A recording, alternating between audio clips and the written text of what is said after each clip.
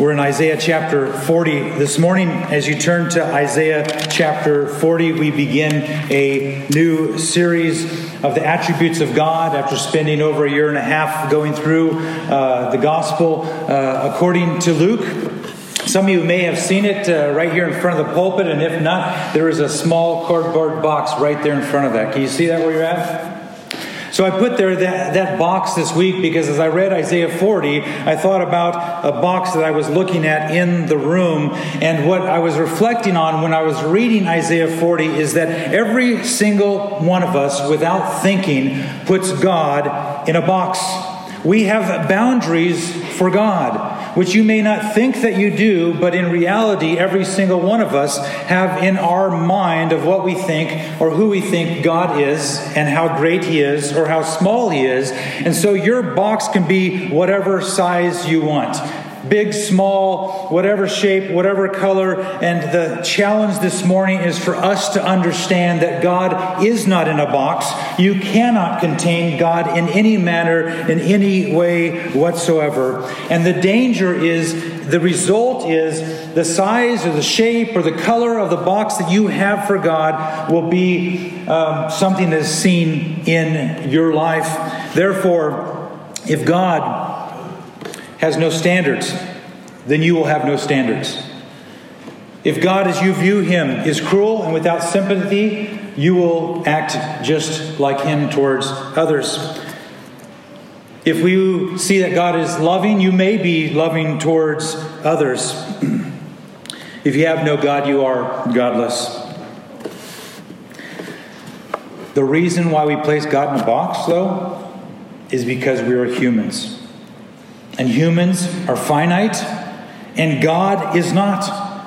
And so today, as we begin the attributes of God, I'll tell you, I wrestled over the past few weeks of which attribute of God we begin with as I looked at these different attributes. And I had 3 different sermons for this week. And on Monday at 2 o'clock, I prayed and I said, Holy Spirit, I do not know where you want me to begin.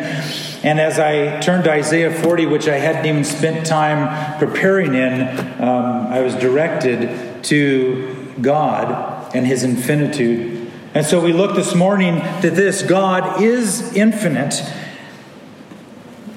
And it's important as we look to these things that we would find the true knowledge of God.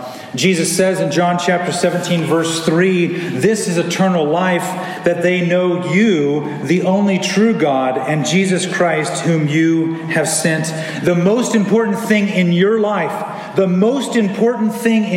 have I got your attention? Are you looking at me? The most important thing in your life is having a correct knowledge of God. It's the only important thing in life. You must have a correct truth, knowledge of God. In the Old Testament, a guy named Hosea, a prophet, wrote in chapter 4 that God's people rejected the knowledge of God. And he goes on to say, because they rejected the knowledge of God, they lacked the knowledge of God, and therefore they were being destroyed.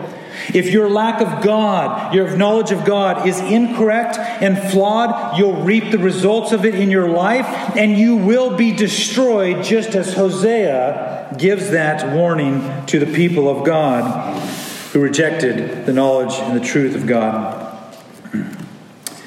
Therefore, it is of great importance that you and I this morning turn our attention to the Word of God, the truth of God, and we pray and ask that the Holy Spirit of God would give us understanding. The big idea from Isaiah chapter 40, verses 9 through 31 is this: the truth of God's greatness humbles the heart and gives much comfort to the fearful, troubled, and anxious. Look at Isaiah chapter 40, beginning in verse 9. Go on up to a high mountain, O Zion, herald of good news. Lift up your voice with strength, O Jerusalem, herald of good news. Lift it up, fear not. Say to the cities of Judah, behold your God. Behold, the Lord God comes with might, and His arm rules for Him. Behold, His reward is with Him, and His recompense before Him. He will tend His flock like a shepherd. He will gather the lambs in His arms. He will carry them in His bosom, and gently lead those who are with young. Who has measured the waters in the hollow of his hand, and marked off the heavens with a span, enclosed the dust of the earth in a measure, and weighed the mountains in scales and the hills in a balance? Who has measured the Spirit of the Lord, or what man shows him his counsel? Whom did he consult, and who made him understand? Who taught him the path of justice, and taught him knowledge, and showed him the way of understanding? Behold, the nations are like a drop from a bucket, and are counted as dust on the scales. Behold, he takes up the coastlands like fine dust. Lebanon would not suffice for fuel, nor are its beasts enough for a burnt offering. All the nations are as nothing before him. They are counted by him as less than nothing and emptiness. To whom then will you liken God? Or what likeness compare him? An idol. A craftsman casts it, and a goldsman overlays it with gold, and he casts for it silver chains. He who is too impoverished for an offering chooses wood that will not rot. He seeks out a skillful craftsman to set up an idol that will not move. Do you not know? Do you not hear? Has it not been told you from the beginning? Have you not understood from the foundations of the earth? It is he who sits above the circle of the earth, and its inhabitants are like grasshoppers, who stretches out the heavens like a curtain and spreads them like a tent to dwell in, who brings princes to nothing and makes the rulers of the earth as emptiness. Scarcely are they planted, scarcely sown. Scarcely has their stem taken root in the earth when he blows on them, and they wither, and the tempest carries them off like stubble.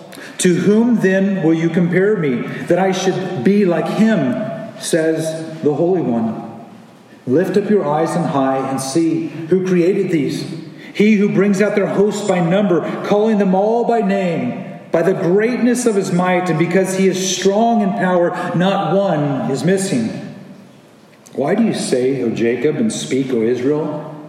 My way is hidden from the Lord, and my right is disregarded by my God. Have you not known? Have you not heard? The Lord is the everlasting God, the creator of the ends of the earth. He does not faint or grow weary. His understanding is unsearchable.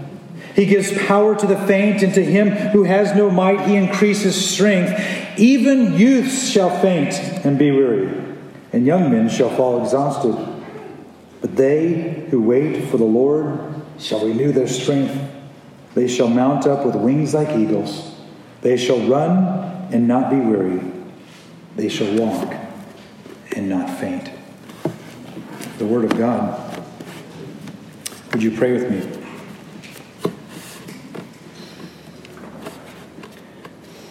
Heavenly Father, there is no way that I can stand before these people and try to explain your infinitude. And so we ask, Father, that you would work upon our hearts by the power of your Spirit to give us understanding from your words, from Scripture, which we have read. We ask that you would bless the reading of the Scripture, that it would open our ears, our eyes, our minds, our hearts to your greatness, your glory, and your majesty. Holy Spirit, would you give us understanding this morning, stir our hearts, change our hearts, make those who are lost to be found, and would you make the hearts of those who are found in you to grow in their understanding of you. Jesus Christ, thank you for what you have done to save us from our sins, to make us new, that we would have the Holy Spirit to give us understanding of the truth of who you are. We ask that you would bless the preaching of the word in Jesus' name. Amen. If you look at verses 9 through 11, Isaiah says, "Behold your God." He says, pay attention, people. Look, here is your God. And he goes on to describe God who is a mighty king, but he's also a shepherd who cares for his people as a shepherd would care for his lambs. And this morning, as we begin to look at the attributes of God, and we look here at God's infinitude, the Scripture reveals how magnificent God is. And I pray that the Holy Spirit opens your eyes that you would be humbled by the words of Isaiah chapter 40 this morning. Over the weeks to come, and we'll see this morning, there are incommunicable and communicable attributes of God. Incommunicable attributes are like what we look at today, God's infinitude. That attribute belongs to God alone. He does not share his infinitude with any of us.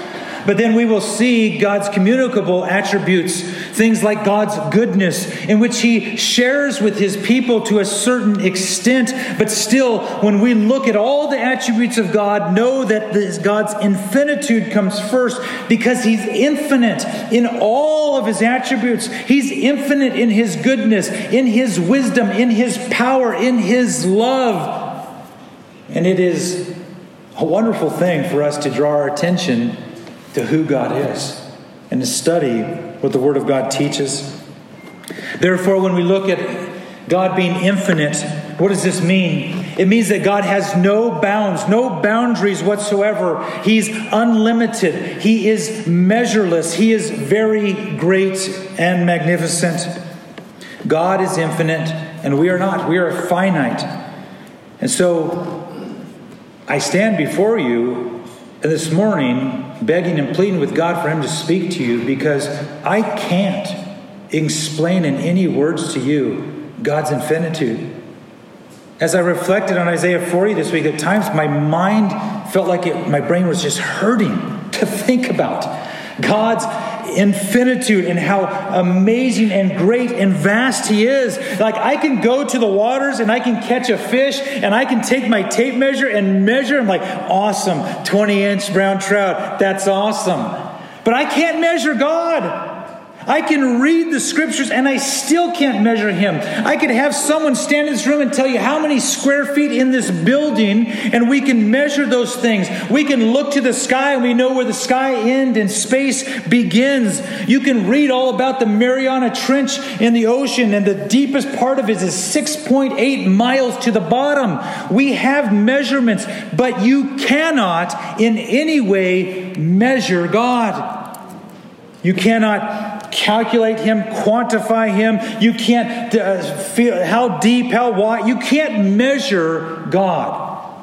You can read the Bible from the beginning to the end, and we can read about his greatness, but our human minds will not understand his infinitude.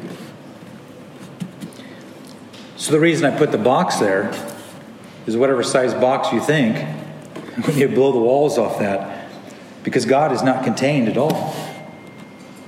And when you begin to think of these things, when you read Scripture, again, it's just mind-boggling. And I want to encourage you to pray as we study the attributes of God, that we would not be falling into the temptation to try to make God like us. Because mankind is made in God's image. God is not in our image. And therefore, yet at times, our human mind tries to put things that we maybe even don't mean to, and put boundaries and ways and things of what we think about God. And you can't. And it's wrong. And it's actually sinful to try to make God like us. Psalm 145. Psalm 145, verses 1 through 3 says this. David says, I will extol you, my God and King, and bless your name forever and ever. Every day I will bless you and praise your name forever and ever. Great is the Lord and greatly to be praised. His greatness is unsearchable.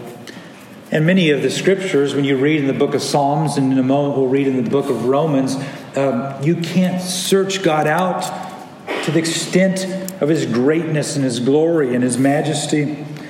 In the book of Job, if you haven't read the book of Job, there's a man who he fears God, and his children are wiped out. He loses everything he owns. He's afflicted with sores from head to toe. And that was all the work of Satan, who got permission from God to do that, to try to get Job to turn from worshiping God.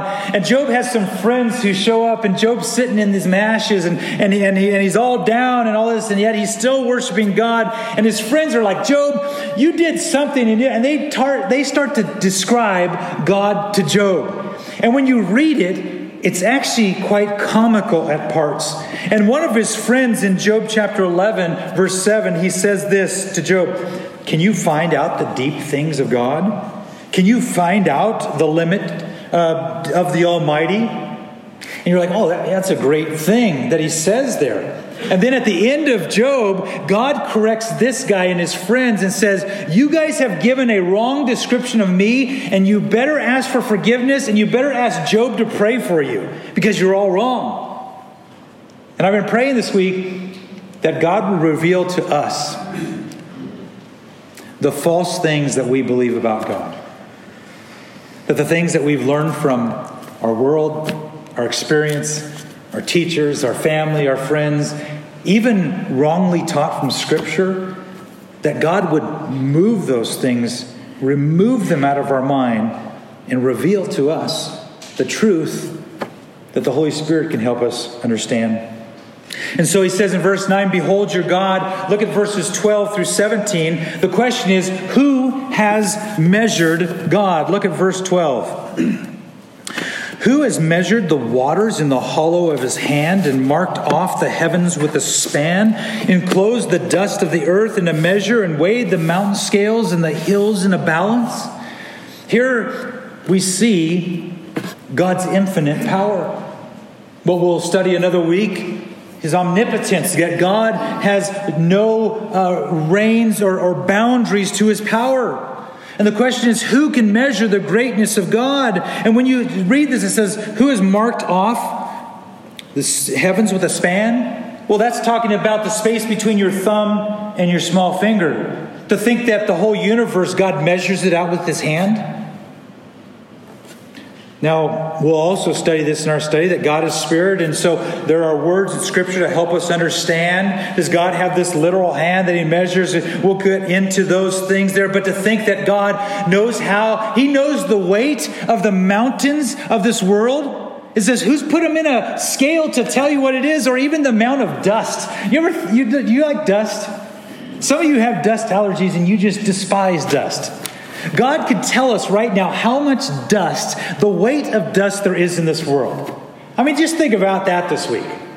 Unbelievable. And then Isaiah goes on at one point to talk about the fine dust. It's like the dust of the dust, that God knows all this. I mean, it is mind-boggling when you think of this. It says, who's measured out the waters in the hollow of his hand? Think about all the water in this world. And it's like, God can measure it in his hand? God is infinite in power. Nothing can stop the hand of God. God does what he desires to do, and what he desires to do is to bring glory to himself, and he will therefore do everything that brings glory to him, and no one can stop him. And yet in our pridefulness and sinfulness, we think we can tell God what to do, when to do, where to do, just because we prayed. God is all powerful, and we see that in creation.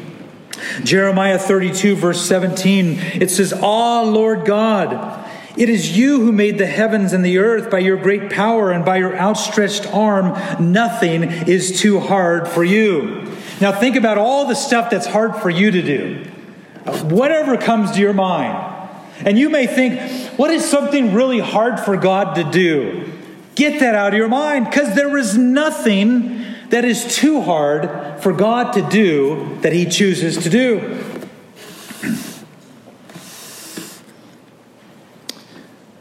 It says in Job 42 verse 2, I know that you can do all things, and that no purpose of yours can be thwarted.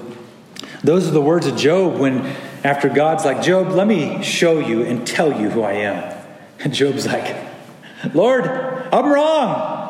I was completely wrong. Forgive me. He's like, I know you can do all things, and that no purpose of yours is thwarted. Go back to our text here in Isaiah 40. Look at verses 13 and 14. We see God's infinite wisdom. Do you realize that God knows everything? Like, let me ask this. How many of you believe that God knows everything and anything? Okay, I have to ask that because so many times we live our life like God doesn't know what's happening right now. Well, what does it say in verse 13? Who has measured the Spirit of the Lord? Or what man shows him counsel? Whom did he consult and who made him understand? It's impossible to measure the Spirit of God. And here's the thing. Many times we present ourselves to God as the greatest consultants in the world. God, I'm an expert in this area. You need to do this and answer it this way. God, if you just did that for that person, they'd come to faith in you. Lord, if you did these things, and yet that's the problem, is the pridefulness of our hearts. Like, I'm an expert, God, I'm going to tell you what to do. Oh, but I'll do it through prayer. He's like, who has consulted God? God, you need to destroy those wicked people. That would be better if you do that right now. God, why would you allow this? Don't you know this is better? And we may say, oh no, I don't do that. But we do. In our hearts and in our prayers, try to control God and consult Him and say, God, you need to know this. One of my pet peeves is when I gather with other believers and we pray, I really struggle with information prayers. And what do I mean by information prayers? It's we're gathering and we're praying and someone wants to pray to inform the group of what that person's going to pray about, or we inform God. God, you know that Tom fell and broke his leg, or God, let me tell you that Tom fell and broke his leg. God, would you, and we go in detail. It's like God knew he was going to break his leg before he was born. So instead of going into the information to God, just say, God, would you heal Tom's leg? But do you see how we do those things? We try to inform God. We try to consult him. And what does it say? Whom did he consult? Verse 14. And who made him understand? Who taught him the path of justice and knowledge, taught him knowledge and showed him the way of understanding? If you look at all these questions in Isaiah 40, Isaiah never answers them because the answers are known. We know them. He's like, he asks the questions and he doesn't give the answers because no one has informed God, consulted God, give him some wisdom, knowledge, or justice, or told him, God, you need to act this way. This is God, his omniscience, his all-knowing. God knows everything that will happen, everything that has happened, everything that could possibly happen. God knows each and every one of those things. And when you think of that, it should be comforting to your heart that not one thing that happens in your life is outside of God's knowledge. And if he's all-powerful, and nothing can stop him, he is the one who's in control. And that should bring great comfort to you. It says in Psalm 147, verse 5, great is our Lord and abundant in power. His understanding is beyond measure. Any of you ever been surprised by something happening you didn't plan for? Anyone? Yeah. Good things, surprise party, I don't know. But what about the bad things you've had that's been a complete surprise? You find out that this person has died. You find out that this person has this sickness. You find out that you lost this whatever, and it's a crisis at that moment. God is never surprised. Romans chapter 11, verse 33. Oh, the depth of the riches and the wisdom and knowledge of God. How unsearchable his judgments and how inscrutable his ways. God knows all. If you look back in verses 15 through 17 of Isaiah 40, it says the nations are like a drop from the bucket, accounted as a dust on the scales. All the nations before him are nothing. We see God's infinite greatness, or as some theologians would say, his immensity, that the nations are nothing before God. And so you think of the greatness of Rome, or someone may say, well, look at China and how many soldiers that they have. Look at the glory of the United States of America. And every one of those countries, present and past, can be gone in the blink of an eye by God. They are nothing. They're a drop in the bucket. God just flips the bucket over and the drop goes to the ground. Therefore, do not put your hope in your country, in your leadership, in your state, in your city. Put your hope in God.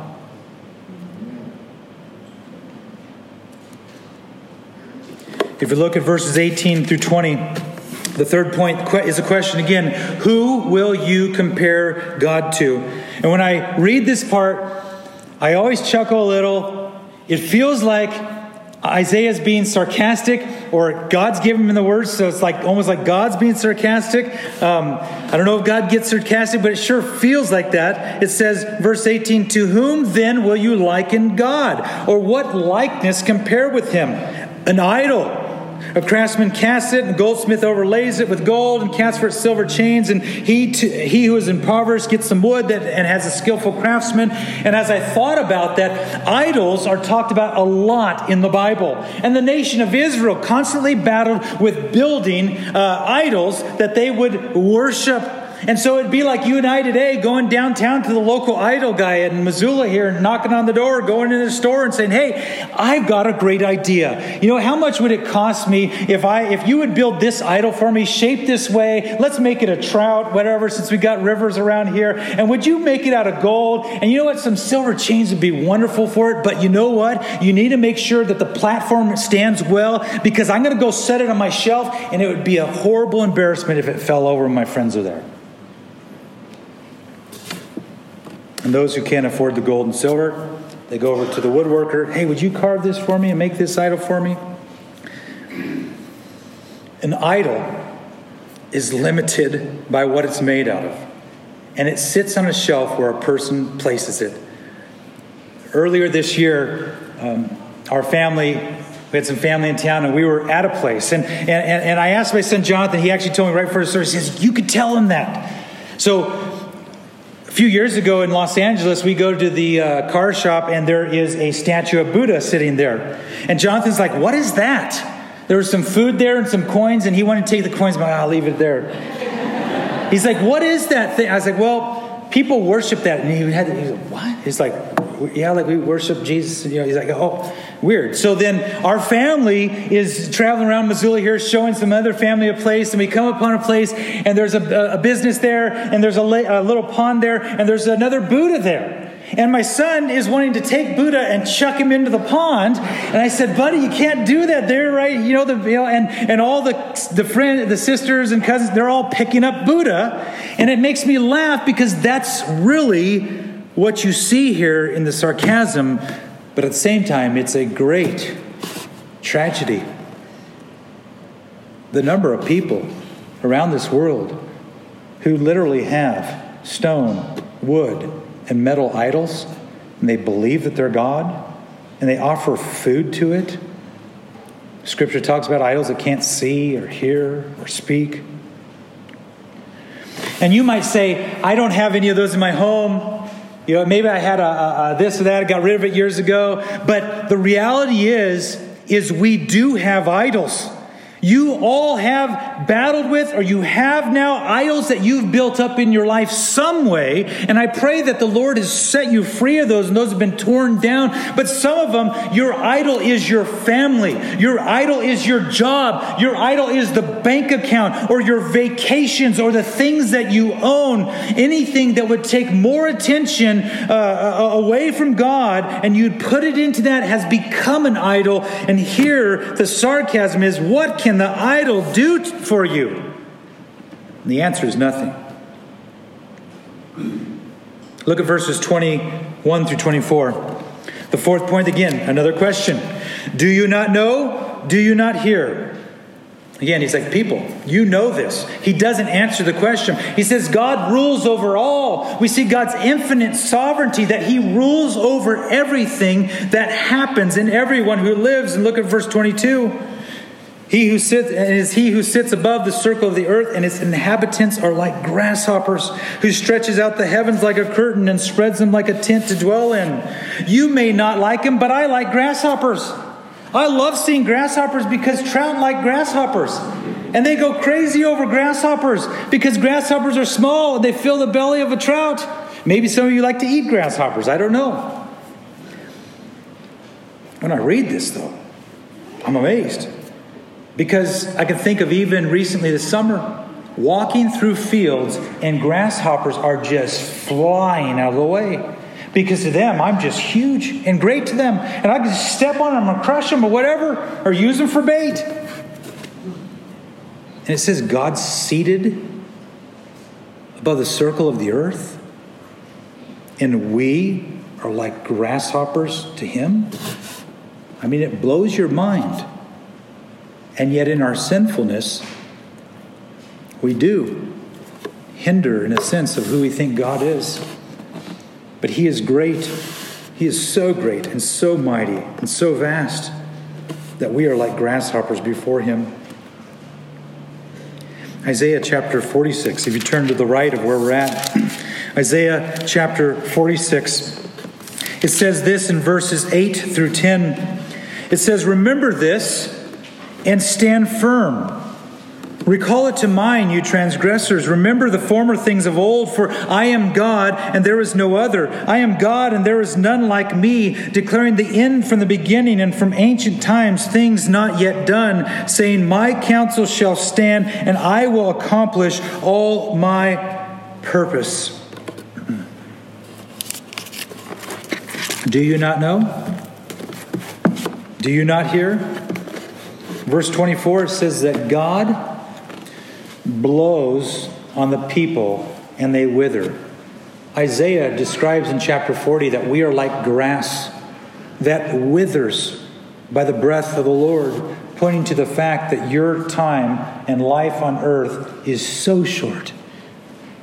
I mean, you think of vastness and eternity, and I heard someone talking about some of this week, and I don't remember who was talking about it, said, hey, take a sheet of paper, draw a 1-inch line, and that's when you started drawing, that's when time began, and that's when you picked it up, that's when time ends, and God is outside of all that, and if you took in the middle of that, there's some little tiny little scratch mark, that's your life. Your life is so short.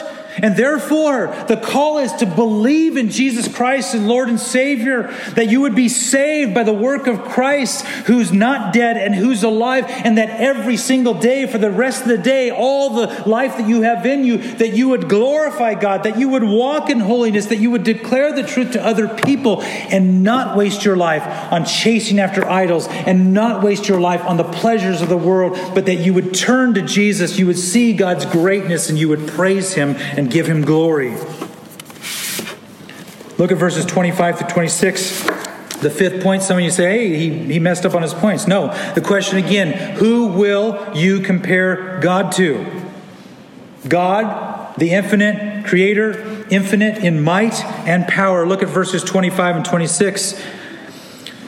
It says, then, to whom then will you compare me that I should be like him, says the Holy One. God's saying, who are you going to compare me to? Lift up your eyes on high and see who created these, who brings out their host by number, calling them all by name, by the greatness of his might, and because he is strong in power, not one is missing. Some of you love to go out at night and look at the stars, and you get your telescope out and your star chart, and you know the names of all these stars and all these planets and things.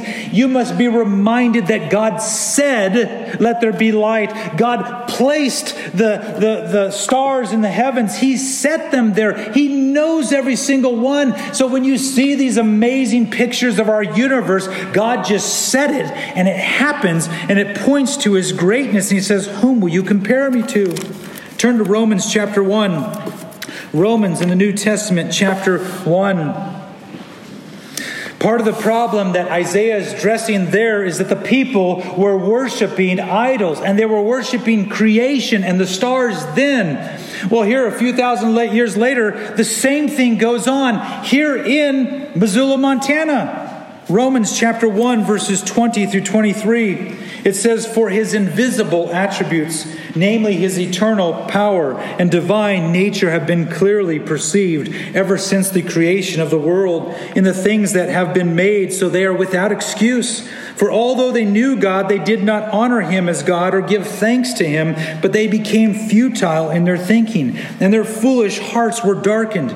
Claiming to be wise, they became fools and exchanged the glory of the immortal God for images resembling mortal man and birds and animals and creeping things." And you read on that God gave them over to their depravity. We see God's creation. He reveals his greatness through his creation.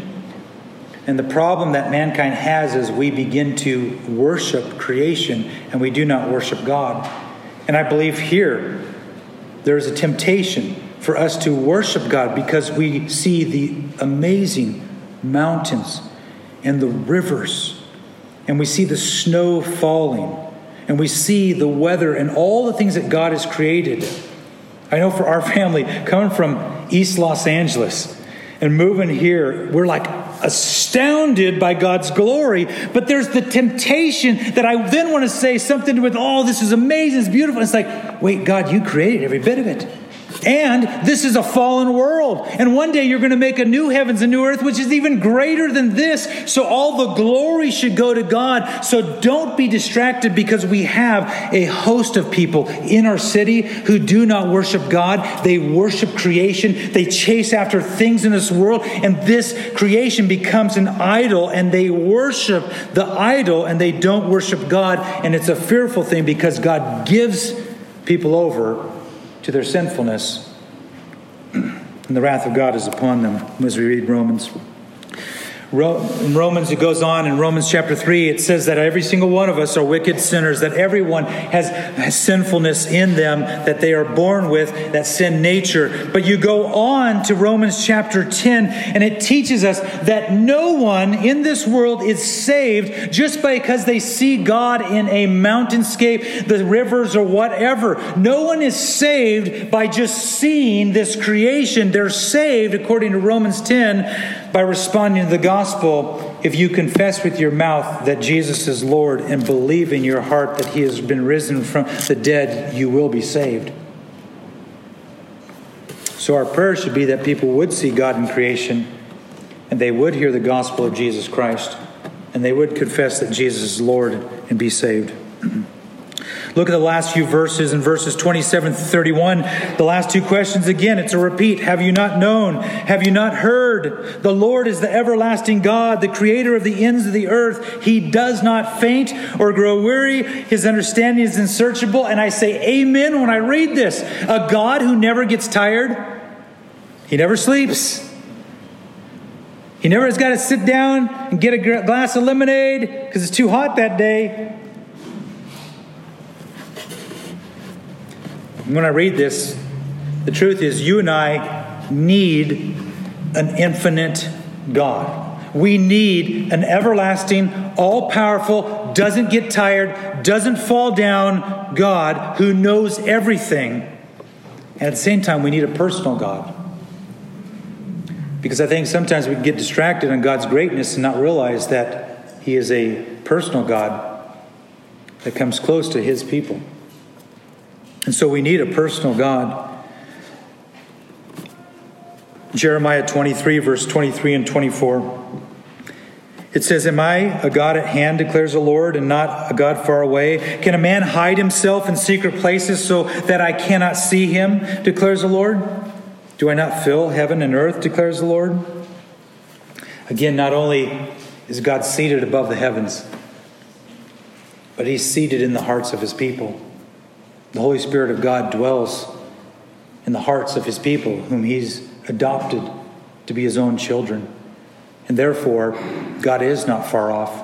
Read Acts chapter 17 this week, as the Apostle Paul addresses that and said, God's not far off, but he's close. And so we need a personal God. And as I read these last couple verses, look with me at verses 29 through 31. He gives power to the faint, and to him who has no might, he increases strength. Even youths shall faint and be weary, and young men shall fall exhausted. But they who wait for the Lord shall renew their strength. They shall mount up with wings like eagles. They shall run and not be weary. They shall walk and not faint. If you are a Christian, if you are a follower of Jesus today at this moment, and you are tired and you're faint and you're weary and you're falling down, we are instructed to wait for the Lord in faith. That He is the one that can strengthen you. He is the one that will not let you fail under the types of trouble and the things in this world. If you read the book of James, that God will use the trials and He will bring you through if you're a follower of His. And so if you're in trouble today, and you need an infinite God, you need to wait for Him. Call out to Him. He already knows your tiredness. He already knows your trouble. And you call out for Him to give you strength. And so we're blessed with a glorious, infinite shepherd king who blesses His people, that we could call out in times of strength. And it made me think of this hymn. This is pardon for sin and a peace that endureth. Thine own dear presence to cheer and to guide. Strength for today and bright hope for tomorrow. Blessings all mine with 10,000 beside. Great is thy faithfulness. Great is thy faithfulness. Morning by morning new mercies I see. All I have needed thy hand hath provided. Great is thy faithfulness, Lord, unto me. So we end with where we began.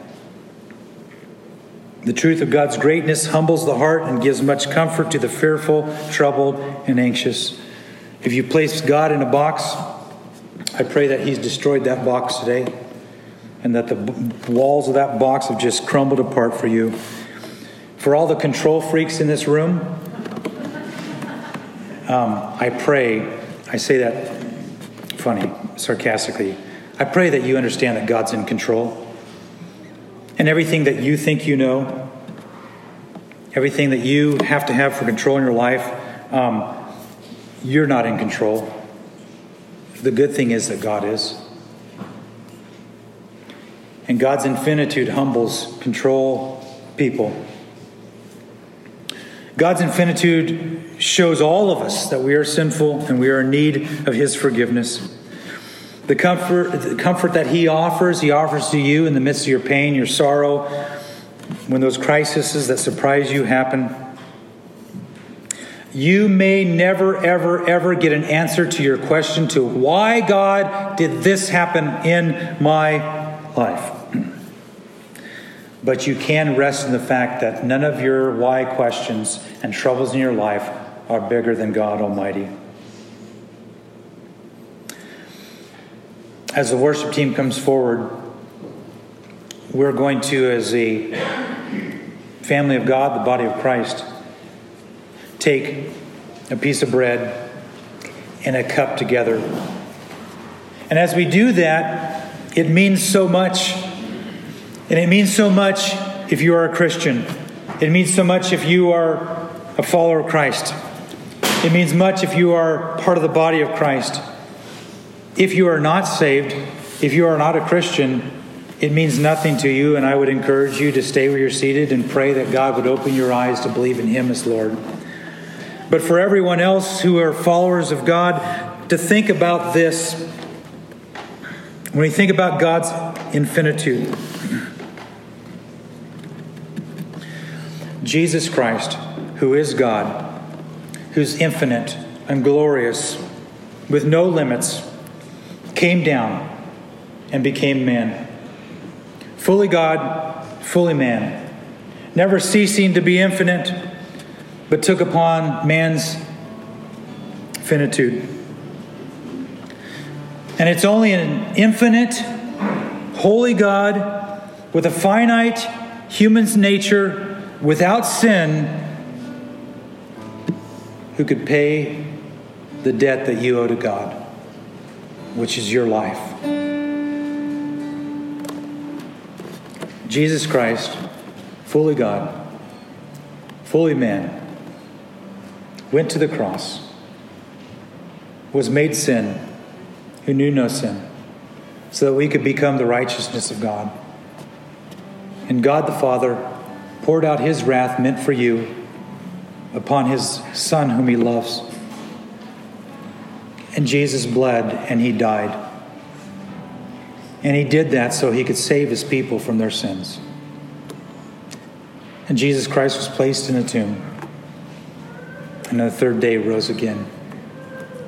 And he's ascended to heaven. And he's ruling and reigning. He says, I'm coming back. And we pray, Lord Jesus, come now. And in this moment, which is a holy moment, a moment of unity for the body of Christ, it's a moment to reflect that we are sinners who need a Savior. And it's a moment to rejoice that through faith in Christ alone we are saved and we have the promise to be with him for eternity. Romans 5:18-21 says this, therefore, as one trespass led to condemnation for all men, so one act of righteousness leads to justification and life for all men. For as by the one man's disobedience the many were made sinners, so by the one man's obedience the many were made righteous. Now the law came in to increase the trespass, but where sin increased, grace abounded all the more. That's an infinite God with infinite love and infinite grace. It says, so that as sin reigned in death, grace also might reign through righteousness, leading to eternal life through Jesus Christ our Lord.